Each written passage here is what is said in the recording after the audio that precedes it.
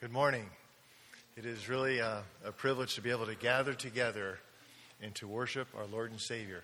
Stand with me and please read together with me responsively the call to worship found in your bulletins. It comes from Psalm 34. I will extol the Lord at all times. His praise will always be on my lips.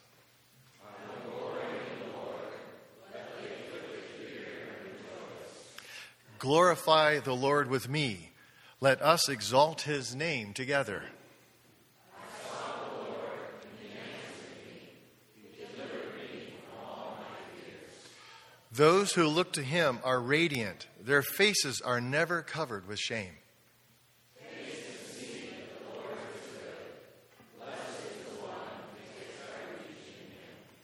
Fear the Lord, you, his holy people, for those who fear him lack nothing. The lions may grow weak and hungry, but those who seek the Lord lack no good thing. Let us pray together. Truly, God, it is great to be your children, to be a part of your kingdom. And Lord, you provide for all our needs. And here we are gathered today to worship and glorify you. May our songs and our praises and the scriptures, Lord, and the different things that come throughout this service lift you up. Holy and mighty are you. In Jesus' name, amen.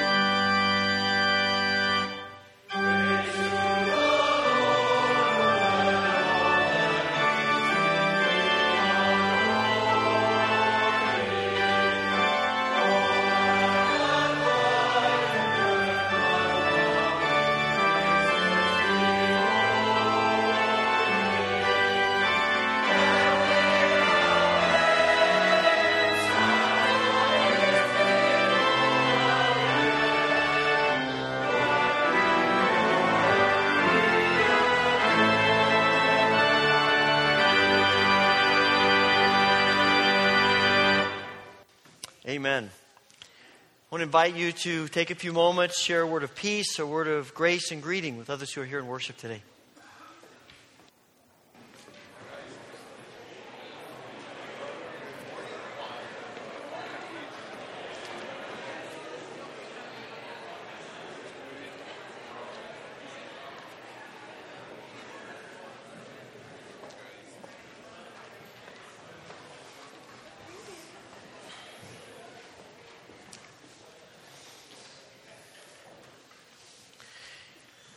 It's always a joy to welcome back to our church missionaries that we support, and particularly people who've lived in the community. Ellen Casali is here visiting for a few days, and she's going to be sharing just a few moments about the ministry that she and Rod have with Wycliffe.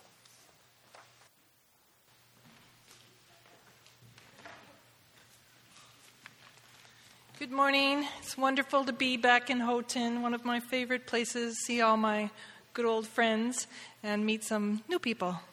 So greetings to all of you, and this is just a brief update on what we're doing with Wycliffe. We're at CanIL, which is the Canadian Institute of Linguistics. It's out near Vancouver in British Columbia, and we have been there now. This is the start of our 8th year. Rod is on a brief sabbatical this semester, but he's nevertheless unbusy. He is trying to finish up some linguistic papers that have been collecting dust on the desk for many years. He gave one at the University of Simon Fraser last week, which was well received.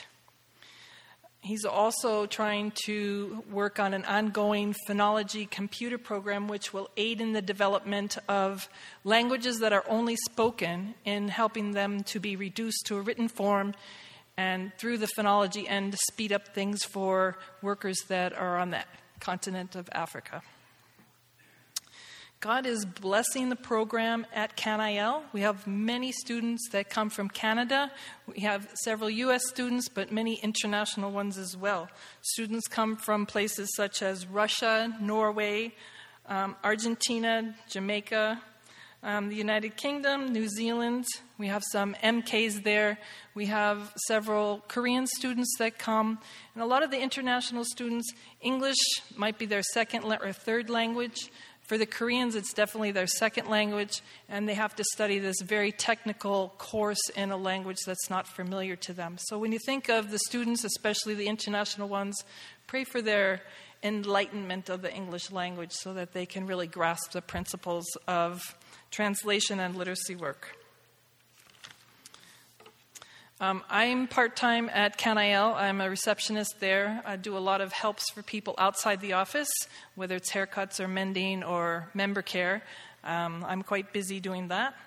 But our students that go through the program, the master level students especially, you can get a BA in linguistics there. But the two MA programs we offer, one is in linguistics and the other is linguistics and exegesis.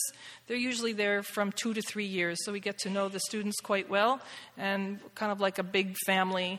And we get to know them by having them at our house or playing volleyball with them, having a lot of personal interaction.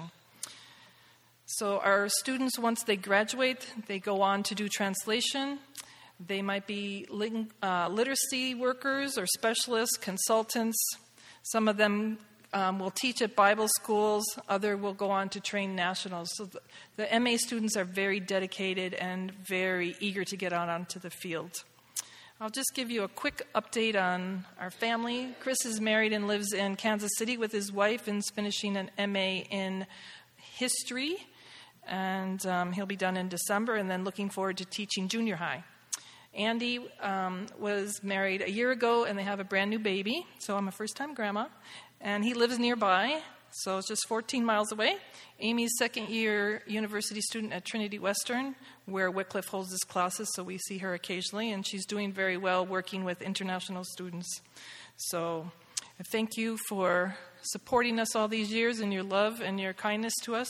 And this isn't last but not least kind of thing, but last year in November, the Nauri New Testament that we went as Bible translators to Ghana for 27 years later was dedicated. And there's a book out there on the table if anyone's interested in seeing it. So it's in God's time. Thank you very much.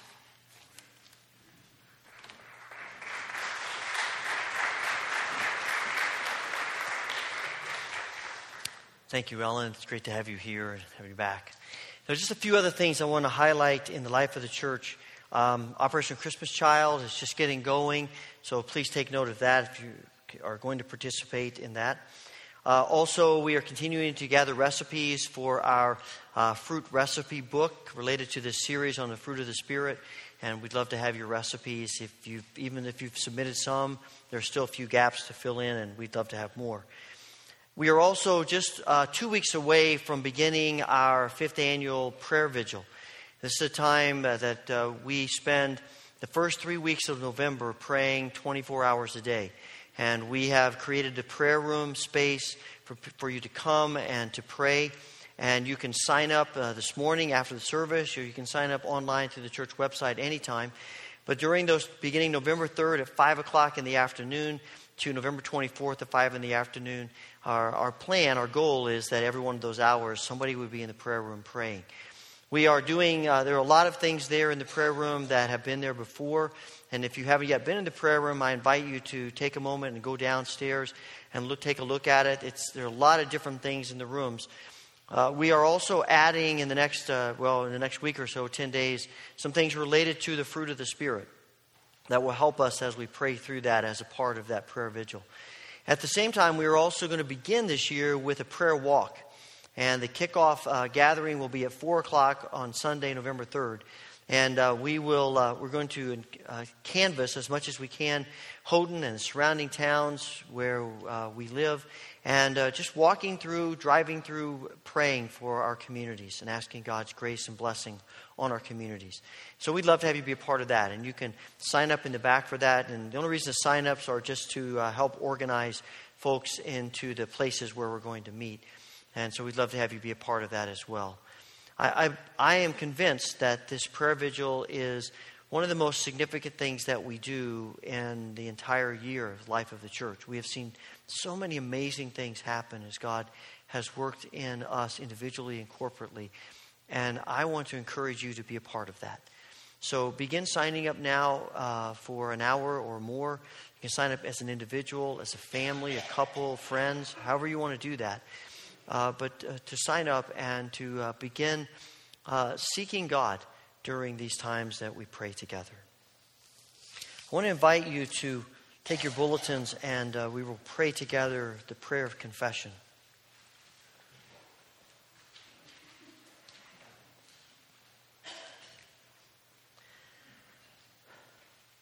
Let us pray. O God, your being is love, and all your works toward us are mercy.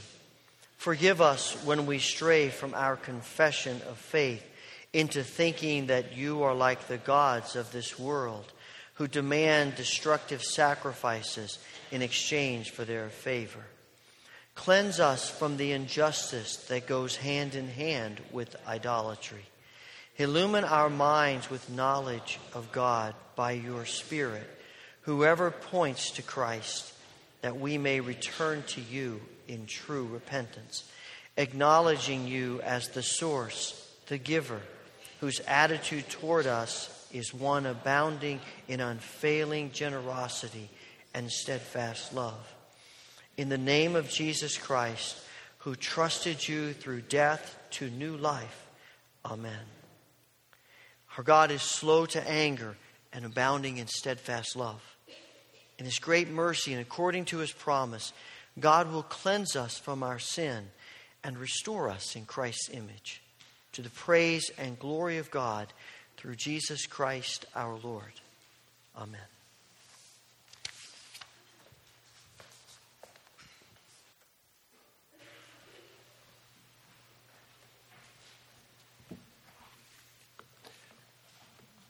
Scripture reading from the Old Testament that I'll be reading is found in the book of 2 Samuel, and it's chapter 9. It refers to David and Mephibosheth.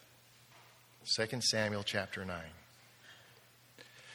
David asked, "Is there anyone still left of the house of Saul to whom I can show kindness for Jonathan's sake?" Now there was a servant of Saul's household named Ziba. They called him to appear before David. And the king said to him, "Are you Ziba?" "Your servant," he replied. The king asked, "Is there no one still left of the house of Saul to whom I can show David's kindness?" Ziba answered the king, "There's still a son of Jonathan. He is crippled with both feet." "Where is he?" the king asked. Ziba answered, "He is at the house of Machir, son of Ammiel, in Lo-debar." So King David had him brought from Lo-debar, from the house of Machir, son of Ammiel. When Mephibosheth, son of Jonathan, the son of Saul, came to David, he bowed down to pay honor. David said, "Mephibosheth." "Your servant," he replied. "Don't be afraid," David said to him, "for I will surely show you kindness for the sake of your father Jonathan. I will restore to you all the land that belonged to your grandfather Saul, and you will always eat at my table." Mephibosheth bowed down and said, "What is your servant that you should notice a dead dog like me?" Then the king summoned Ziba, Saul's servant, and said to him, "I have given your master's grandson everything that belonged to Saul and his family. You and your sons, your servants, are to farm the land for him and bring in the crops so that your master's grandson may be provided for. And Mephibosheth, the grandson of your master, will always eat at my table." Now Ziba had 15 sons and 20 servants.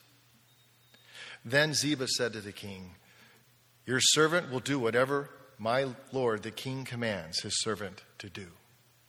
So Mephibosheth ate at David's table like one of the king's sons.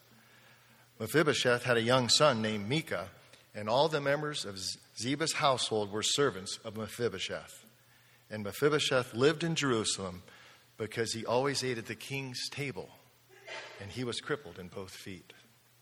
This is the word of the Lord. As the ushers come forward to serve us as we give our tithes and offerings, let us stand together and sing the doxology together.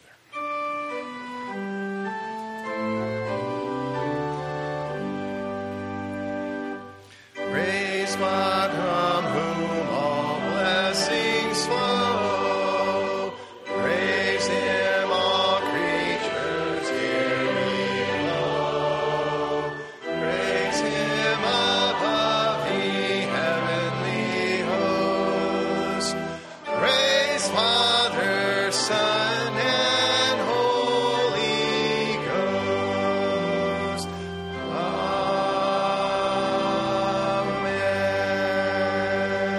Amen. Lord, we ask that you will take these gifts, these tithes and these offerings, and use them to your glory and honor. We pray that you will grant wisdom to those who will be handling these monies, enable them with good stewardship to make them useful to your kingdom. We pray these things in Jesus' name. Amen. You may be seated.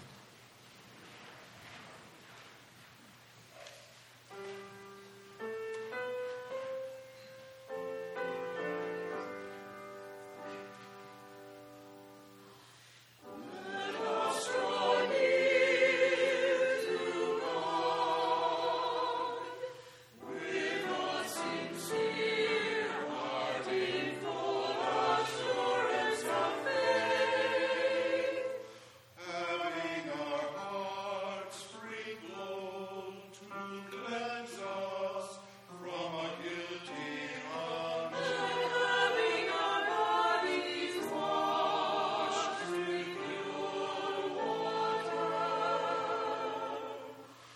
let us hold unswervingly to the hope we profess. For He who promised is faithful,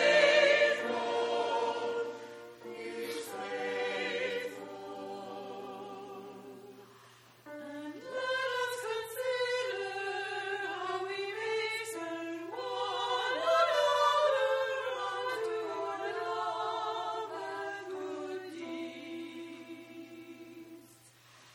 Let us not give up meeting together, as some are doing,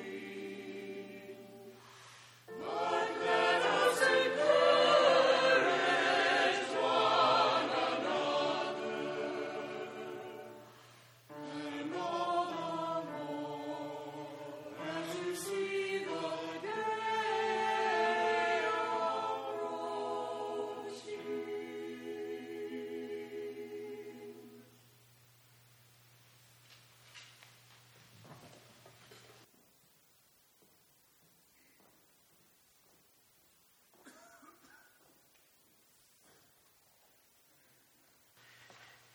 As we turn to the Lord in prayer in these moments, If you would like to come and kneel at the altar rail and offer your prayers, I invite you to come and to join me.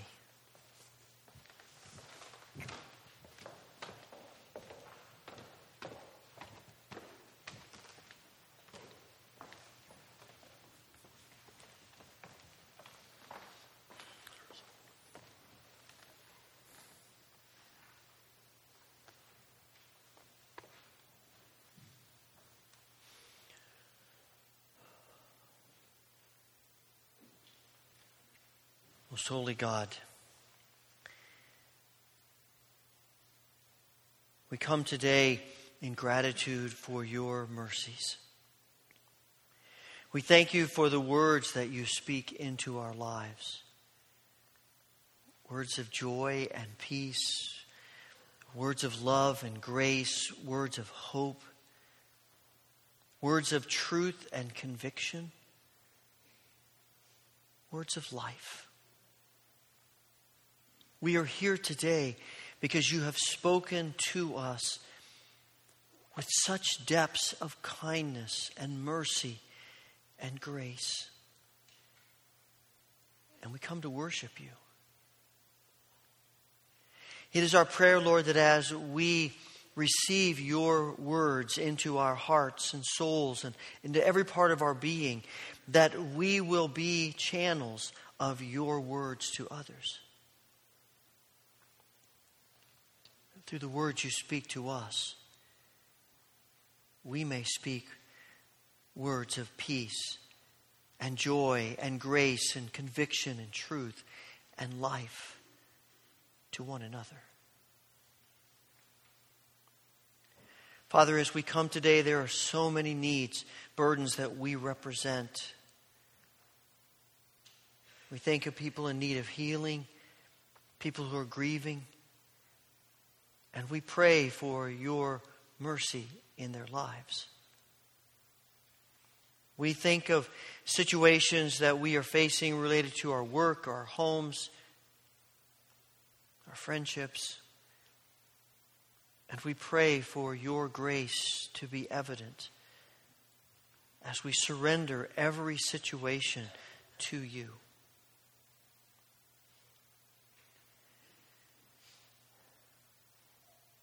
We think of this world in which we live. A world that is marked by famine and drought, poverty and injustice, greed and violence and war, hurt and pain in all of its various forms. And we ask for your Spirit to come and to bring transformation to our world. We pray for our brothers and sisters in places of the world who face such hardship, and we ask for your mercy upon them. We pray for Rod and Ellen as they work in ministry, helping to train linguists. And we pray that you would encourage them and bless their ministry. And we thank you so much for the completion of this translation that they and others have worked at so long. And we pray that it will be a blessing.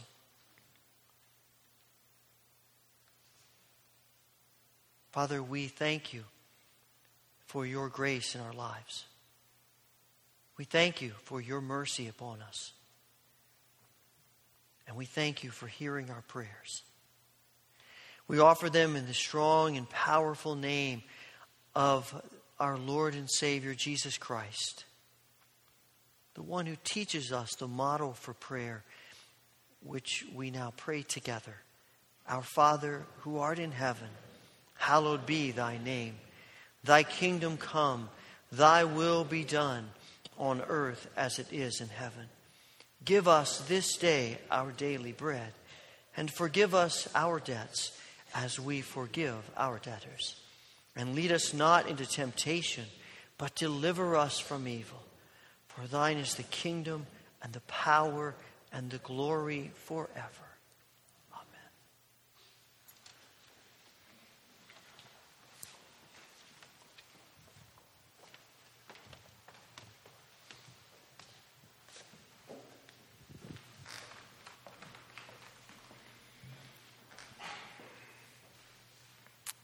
The New Testament reading is from the book of Colossians in the New Testament, It's chapter 3, verses 12 through 17.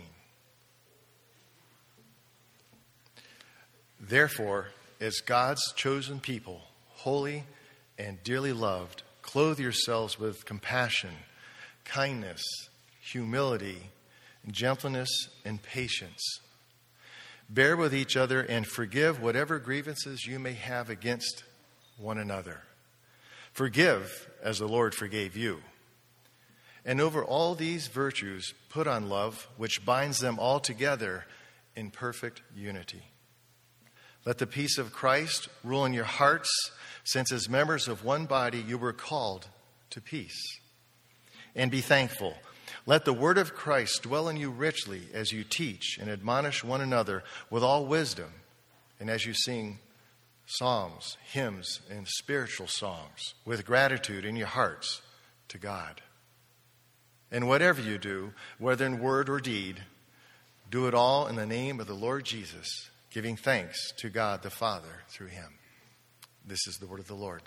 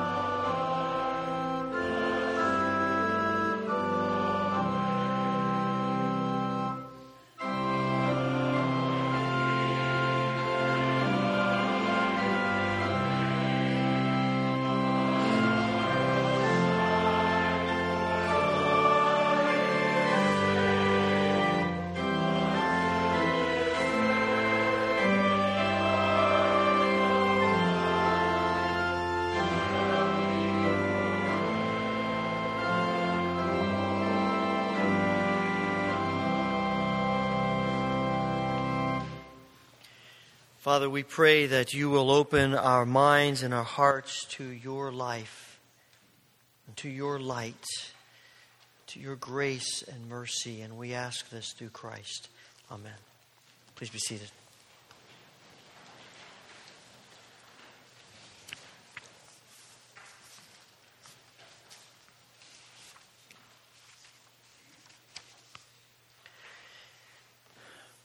It's becoming apparent to most of us, I think, if we have any connection with the news, that despite our best efforts, bullying is not decreasing, it seems to be increasing. It's a different kind of culture than when I was a child. When I was young, bullying meant hands, fists, feet, words spoken into your face. Now, much of the bullying takes place is cyberbullying. And I think people are less concerned about it, and they say more than they might say otherwise because they're hiding behind a phone or a computer. but the effect is the same. And we live in this culture of unkindness. In fact, I saw something the other day, an article that said that actually in a lot of junior high and senior high settings, bullying is seen as sort of a badge of honor. It's how you get into the popular group. And my heart sunk. And yet, as much as we bemoan that, the reality is we are continually rewarding that kind of behavior. Who rises to the ranks of the highest people in business? It's the people who walk over others, who crush them, who are willing to do what needs to be done to get to the top. Who rises to the top in politics? It's the people who are willing to, run over anybody to get what they want. I mean, we see this all the time in all the various facets of life, and we continually are rewarding it. And it's killing us. Because the way we treat each other, the things we say to each other in person and in cyber means, and the way that we are struggling to connect with each other is creating disconnect. I mean, I find it fascinating that more and more we are disconnected from each other, and yet people share more intimate details of their lives with each other than ever before. We just do it through Facebook and things like that. And I think in the underlying that is this yearning, this desire, this passion for connection.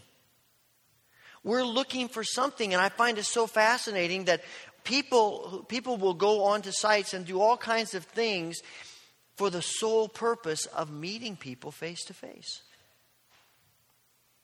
And we live with this struggle of wanting anonymity and wanting connectedness. And we're looking for a touch. We're looking for a word. We're looking for eye contact, something that will say to us, you're valuable. You have significance. You're important. I think all this was going through my mind when someone sent me a video clip this week. And I just thought it was so powerful. It's about an artist, Marina Abramovic. And her artistic display is called The Artist is Present. And I want us to watch it this morning. It's just 2 minutes as we hear her tell the story and watch this unfold. For Artist is Present, I decide to be there in MoMA entire duration of the time of the opening of the museum, which means 3 months sitting there. I knew this is a big chance to show the power of performance art. I prepared for this piece almost a year because I knew it's going to be physically so demanding, so difficult.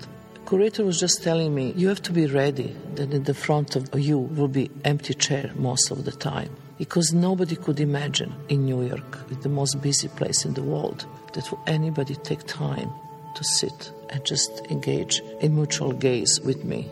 So it was complete surprise for myself, to the entire staff of MoMA, and to everybody else. This enormous need of the humans to actually have a contact. How we are so alienated from each other. How this society makes us really distant. We are texting each other messages without seeing each other. And we just live around the corner from each other. So many stories of loneliness. And the people not that just occupy the chair. There was no 1 second when this chair was empty. They start sleeping outside of the museum. And they start waiting for hours and hours and coming back. And what is happening there? I'm looking at you. You're photographed. You're filmed. You're observed by everybody else in this atrium. So there is nowhere to go but into yourself. At the moment when you really get into yourself, that moment bursting with emotions, with so much feelings. And this is why so many people start crying. They become such an important experience in their life. We are not doing this in our own home. because we are doing everything to actually cut that relation to ourselves. But here I made a stage for the audience that they can be able to do that. So something really happened there, which was different than anything I'd done ever before. And during that time sitting, this idea of the Marina Abramović Institute.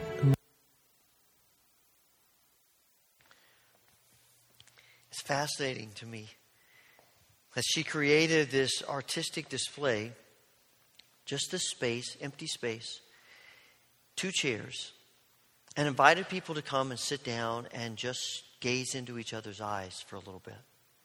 And as she says, they didn't really expect anyone to come. But they came. Hundreds and hundreds and hundreds and hundreds of people. People lined up outside the museum for that opportunity to sit in that chair and engage eye contact. There is a yearning in our souls as human beings for something more in this culture of disconnectedness, in this culture of unkindness. Now, we as a culture have, society has worked at trying to create ways to think more about kindness. There was a few years ago sort of an ad campaign of do random acts of kindness. And people would, you walk into a coffee shop and somebody might pay for the coffee for everybody in the place and then walk out. Or they might pay for the toll of somebody or a few cars behind them in the line at the toll booth. Or they might go some night and rake the leaves of some random person around their town and no one would know what was happening. And it was an amazing display of kindness. But as one author says, it does say something about our society that simply doing a few random acts of kindness gets us all excited. That we are we're so burdened and we're so yearning so much for some kind of kindness that we'll grab hold of anything. I read about a church that was participating in this, and they were calling different grocery stores around the town where they lived, and the pastor called one grocery store, and the guy answered the phone and talked with him a little bit and told him what they wanted to do. And the guy said, well, I'll have to talk to the manager about it, but let me see if I got this straight. You and some people from your church want to come to our grocery store, and you want to clean up the parking lot, and you want to gather up all the carts, and you want to hold umbrellas for customers who might be walking in the rain, and you don't want anything in return. He said, yeah, that's right. So the guy went and talked to the manager and came back a few minutes later, and he said, I'm sorry, we're not going to be able to let you do that. If we let you do it, then we have to let everybody do it. Really? It reminds people always think there's an agenda. There's something going on. You surely you don't just kind just to be kind. It's like the saying goes, be kind to everybody, because you never know who's going to show up on your jury if you go to trial. There's that kind of kindness, right?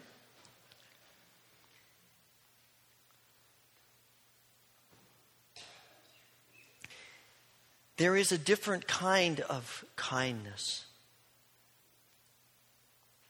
that Paul is talking about. And the Galatian Christians are arguing with each other. They are dividing into factions. They are in dissenting groups. They are communicating with each other harshly. And Paul says, look, if you talk so much about being filled with the Spirit, you're always talking about walking in the Spirit. You're talking about how spiritual you are. Well, let me tell you, if the Spirit is in you, here's what should come out of you. Love, joy, peace, patience, kindness. And we wrestle with that because we're all about kindness, but often it's with an agenda. We are kind to people so that they will come to Christ. And that's good. We want people to come to Christ. It's the mission of the church to bring the world to Christ. But there is a difference between being kind so that and just being kind. And I think Paul is talking about just being kind. He's talking about living a life of kindness. Not just talking about kindness, because of all the fruit, this is one of those that you can't just talk about and say we're good. If you aren't doing kindness, then you aren't really kind. But it's being kind. And as you read through the scriptures, there are all kinds of ways in which kindness is connected to life and what it means and how it's defined. You see kindness connected to humility and compassion and dignity,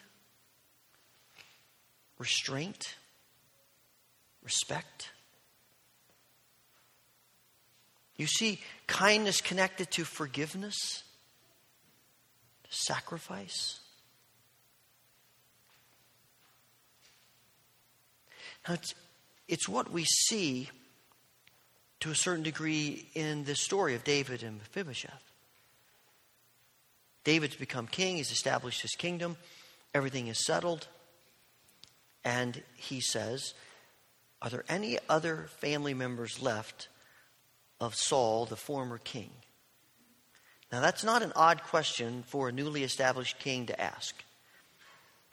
Because you ask that question, you find all the family members of the other king, and you eliminate them. Because that's how you fully establish your kingdom. No one else to undermine what you're doing. And so David says, let's find those people. And that's why he says to Mephibosheth, don't be afraid. I'm not here to kill you. I'm here to show kindness to you. And remember, this is the grandson of the man who chased David all over the countryside, trying to kill him. This was the man who forced David into exile. And David says to him, you're going to come and live at my palace. You're going to eat my food. I'm going to take care of you. That's that kind of sacrifice. But the motivation that you see in this is that David and Jonathan, Mephibosheth's father and Saul's son, they are best of friends. And it's because of his promise to Jonathan that he is kind to Jonathan's son. And that kind of kindness is good, but I think Jesus takes it even deeper. And when you read the Gospels, you see in the life of Jesus some phenomenal things about kindness. When I think of Jesus and kindness, I think about little children. It's one of the reasons I love that window.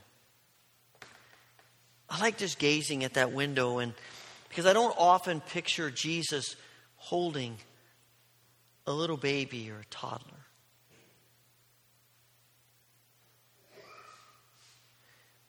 And I sort of have this image, as someone said to me this week, I agree, that of Jesus, of these children, all kind of, they're dirty, they've been playing, they're a little grimy, stuff on their faces, and they come running up to Jesus and jump into his lap, and the disciples are saying, get those kids away from him.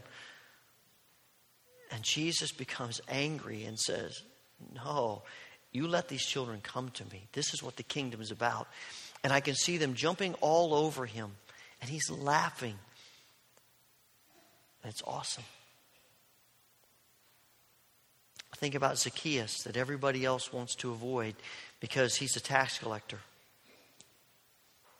And Jesus sees him up in a tree and he says, Zacchaeus, let's have lunch. And they go to his house, and Zacchaeus becomes a changed man. And I think about Jesus' conversation with the woman at the well. First of all, she is a Samaritan, and Jews don't get along with Samaritans. You don't talk to Samaritans. She's a woman, and Jewish men don't talk to women in public. And she has been married 5 times, and the guy she's living with isn't her husband. She has had a messed up life.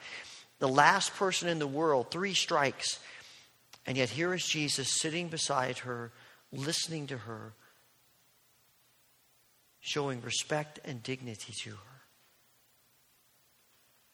And I think about the prostitute who comes and anoints Jesus' feet with oil And all the religious leaders are up in arms about it because she's a woman of ill repute. And Jesus is so kind to her. And he respects her. And he maintains her dignity when the others want to take it away. And I think about the feeding of the 5,000. They've been listening to Jesus teach all day and they are hungry. And the disciples must be hearing some grumbling. And they say to Jesus, we got to get rid of these people. And Jesus says, no, let's feed them. What? Can't turn them away. And I think about that upper room on the night before Jesus goes to the cross. He's meeting with his disciples. And he takes a towel and a basin of water. And he washes their feet because they would not humble themselves to wash anybody else's feet. And I think about Malchus.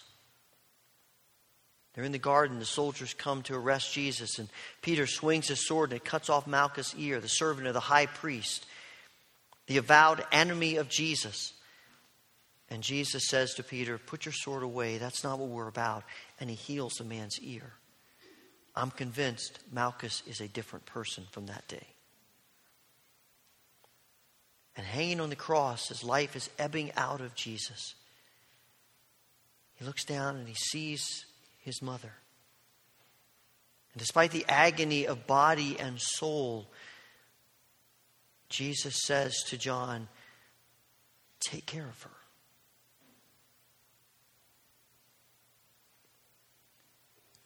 Jesus is not just about random acts of kindness. It's who he is.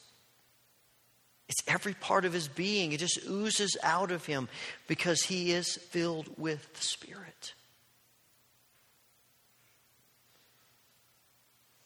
And random acts of kindness are good. It's better than random acts of violence. It's better than doing nothing. But there's really no risk involved in it. I mean, it's great. You walk up to the counter and the barista says, hey, the guy paid for your coffee. Cool.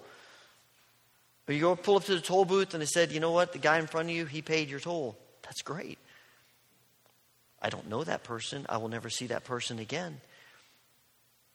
The kindness that Paul's talking about, the kindness that we see in Christ is connected to people. It's about relationships. It's about risk. Random acts of kindness, you do them, you never know how people respond to them. But in relationships, you can get hurt. You can be rejected. And Jesus is rejected, and yet he continues to be kind. And that's the problem with all of the fruit of the Spirit. It's about people. It's about relationships. It's real life stuff. And it's a challenge for us. I've talked a number of times about Richard Mouw's book, Uncommon Decency, and if you haven't read it, I would encourage you to do so. The very last 2 pages of the book, he tells 2 stories about himself. And one of them, he's pulling into a mini mall parking lot, place is crowded, he's looking for a spot, he sees one and whips into it, and as he's turning into it, he hears this horn honking go off. And it keeps going, and he looks over, and there's a woman sitting in her car, and it's all of a sudden obvious to him that she's been sitting there waiting for that spot, and he took it. And she is very, very, very unhappy. She continues honking her horn, and she does a few other things to let him know how unhappy she is with him. And then she takes off and goes to find another place. He gets out of his car, and he goes looking for her. And he finds her, and she's getting out of her car, and he says to her, I am so sorry. I did not see you there. I should have been paying more attention, and I didn't. Forgive me. And she bursts into tears. And through the tears, she says, you just don't know the kind of day I've had. And she starts to talk about it, and then she says, forget it. And she starts walking away. And then she stops and turns around and says to him, thank you. The second event takes place about 2 weeks later. He is bringing his vehicle back to the car rental agency. He's standing at the counter talking to the agent, and they are having a heated disagreement. The agent says that he owes them for an extra hour, and Richard Mouw says he doesn't. And he said, we were really getting into it. And he said, I was angry and I was frustrated and I was letting him have it. And in the midst of this discussion, the manager of the agency comes over and she says, can I help you? And he, in a very irritating voice, explains to her not just the problem, but why this guy is wrong. And she looks at the contract and she says to the agent, her employee, he's right. And then she says to Richard Mouw, honey, you look like you could use a hug. And she walks over and she gives him a bear hug. And it's like I just feel all the tension just sort of flow out of me. And I turn to the gentleman at the counter and I apologized as profusely as I possibly could. Instead, it taught me a couple of things. One is that kindness is hard. We get so wrapped up in life and so wrapped up in our stuff that we are unkind, sometimes without even realizing it.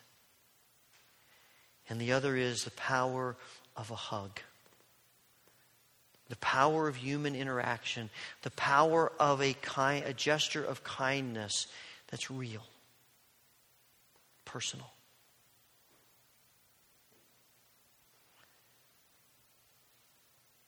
It's hard to be kind.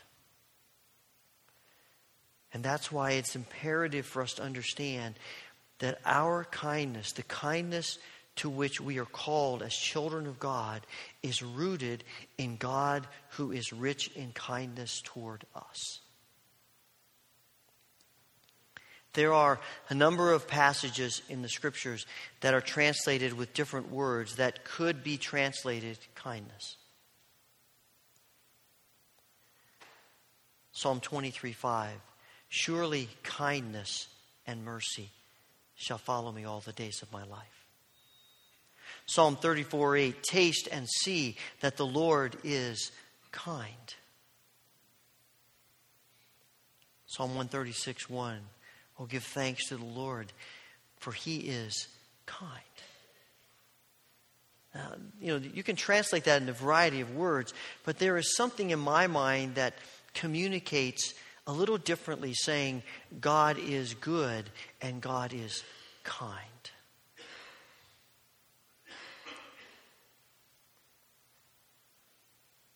And Paul says in Romans, God who is rich in kindness has bestowed his grace and kindness upon us. Jesus says in Matthew 11, take my yoke upon you and learn of me, for my yoke is kind and my burden is light. And in Ephesians and Titus, Paul talks about the kindness that is ours through the sacrifice of Christ. This word kindness, the word Christos, it is connected in ancient Greek to, it often is used to describe a person who is an ideal servant. Someone who as a servant, it does exactly what they should do. They're the best. They serve in the right way. They serve with the right kind of grace and the right kind of spirit. And that sort of triggered for me, as we were thinking about what kind of fruit to use, it triggered for me grapes, because I had in this mind the king lying on a couch being fed grapes by a servant. And then I realized it's not Jesus lying on the couch. Jesus is the one feeding the grapes. In that position of humility and servanthood to which we're called. And that's what brings us to this table, because this table is a stark image of God's kindness for us and the call and his call on our lives to be kind. And at this table, we see so clearly that in God's kingdom, kindness is always costly. If it doesn't cost us something to be kind, then we have to ask, is it really the kindness of God's Spirit? Because the kindness of Christ takes him all the way to the cross. And he says to us, if you want to follow me, take up your cross. And follow me in kindness, in sacrificial, self-giving kindness. The kindness that is thinking about others before ourselves. Thinking about how we can give rather than how we can take. The kindness of Christ. Why are we kind? What gives us the motivation to be kind? What gives us the ability to be kind? Well, part of it's a want to.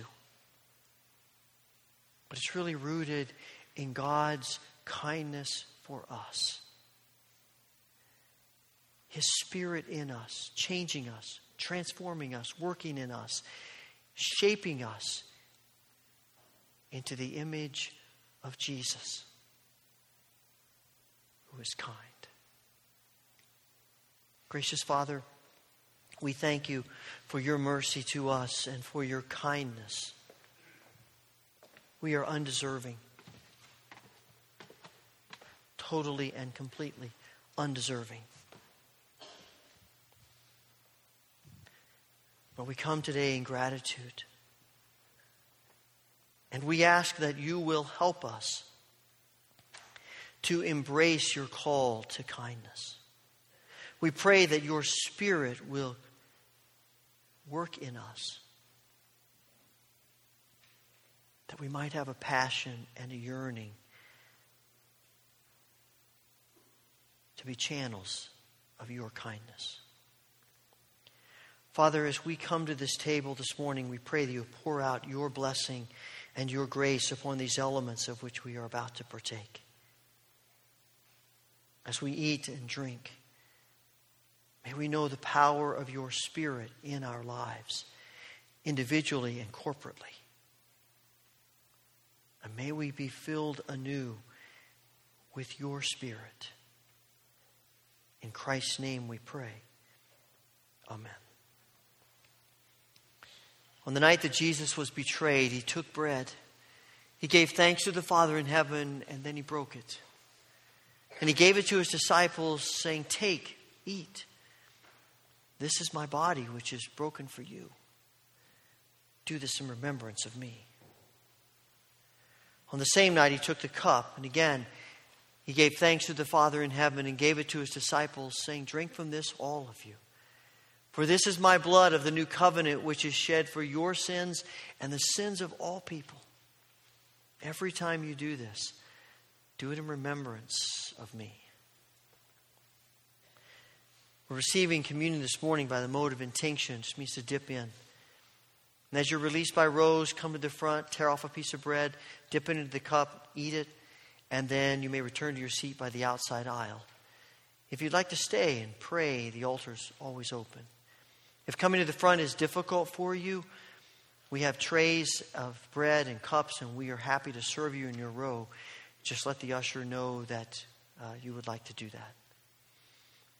I always like to mention that we practice open communion at the Wesleyan Church. This might be the first time you've ever worshiped here. But if you come today with a heart open to God, with a desire for God's grace to be at work in your life, come, receive these gifts from our gracious, kind Heavenly Father.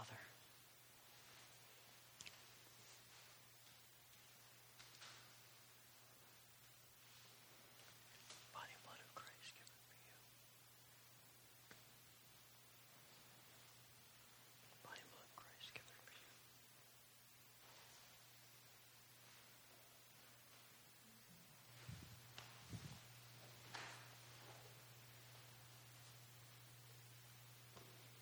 Body and blood of Christ, given for you.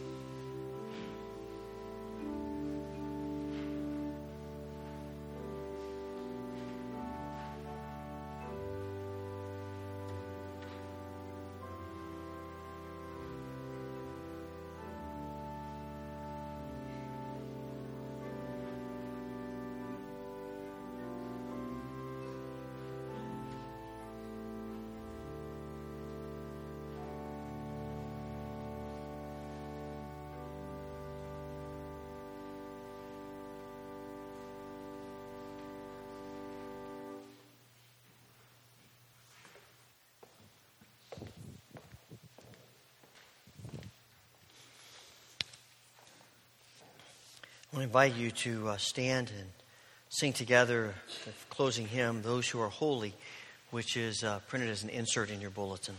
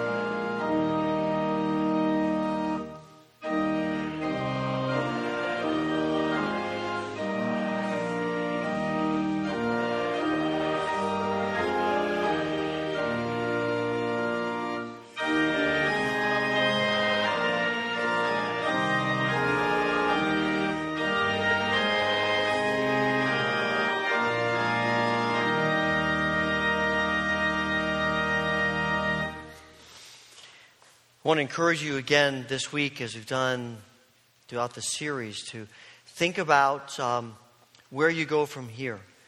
And there are cards at the ends of each row, the inside and outside. Please be sure to take one of those with you this morning. And to write something, whatever God lays on your heart, about kindness. Whatever He may be speaking to you about, write it down there and ask Him to fulfill that. At the same time, I want to encourage everyone, as we've been doing, to spend 5 minutes a day, each day this week, praying for God to implant kindness into us. That in a soil of our hearts, the roots of kindness would become strong, and that kindness would grow out of our lives. And if this morning you would like to talk with someone, you would like to have someone pray with you, the elders are downstairs and would be happy to do that as the service is concluded. Receive the benediction. May our God, who is rich in kindness, fill you, body, soul, and spirit, with His kindness, that you may go forth this day and every day to live in His peace and His joy.